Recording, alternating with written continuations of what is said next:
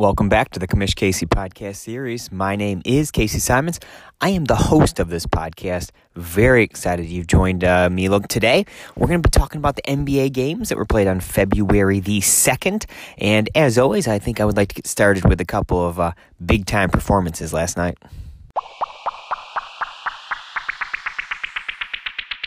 Let's start with one of the greatest of all time, and that's LeBron James. Went for 38 points, 5 boards, 6 assists, 2 steals, and a block last night on the season. Has been a top 5 player, 25.8, 8 boards, 8 assists, 1 steal, 51%. AD, it doesn't matter. LeBron is awesome, and there's just nothing else to say about that. So, good pick if you drafted him.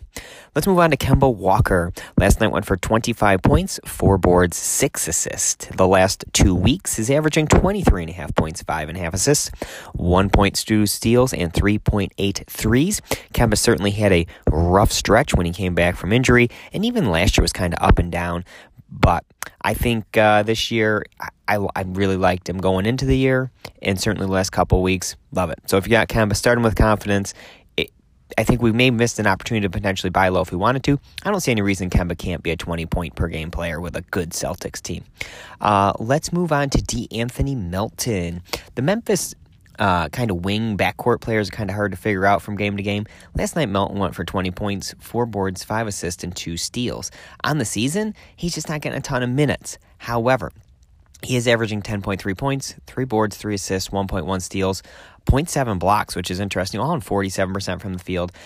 If he got more minutes, I think he really could be a fantasy contributor. The problem is with the minutes he gets, I don't know that he is as much of anything to your roster. So I think there's a lot to figure out in Memphis as we move forward. Which of these young players is really going to step up the second half of the season here?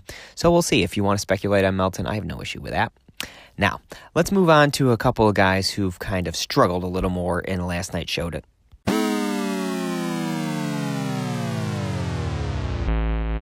I want to start with Jrue Holiday. Returned to action a few nights ago. Played his second game last night. Only played 18 minutes, 4 points, 3 assists. This is his second straight game. In his return, he's been under 20 minutes. Clearly, he is not totally right yet. So I would say until you see that he's right, until he gets those minutes back up in 30s like he was getting, I would leave Jrue Holiday on the bench. He just is not producing at this point. Hopefully nothing is too seriously wrong, but I do hearken back. We heard stories from both the NFL and baseball about guys that just were not totally right even after they contracted COVID. Yoan Moncada of the Chicago White Sox comes to mind. Just wasn't right all last season, and said it wasn't until the offseason he finally started feeling better. So hopefully Jrue is okay, and hopefully he's good going forward. But for right now, I would not be playing Jrue till I got a better idea of where he's at. And finally, I've got a player I think is very cuttable here. This is Nick Batum. Last night went for 10 points, 5 boards, 3 assists. Last 14 games, literally averaging 6 points and 4 rebounds. That's not helping anybody.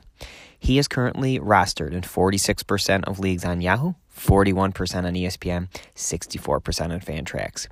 I have zero problems if you cut him to pick up somebody else. I just don't even see what the worth is to your fantasy roster at this point with him. So, obviously, situation is different for everybody, but I don't have Batum on any rosters anymore. So, thank you so much for listening. That's all I got. Kind of a quicker episode, as always. Please rate, review, and subscribe to the podcast. Check us out on Twitter, www.commishcasey.com. And you can find us on Twitter at commishcasey. So, thank you so much for listening, and we'll see you soon.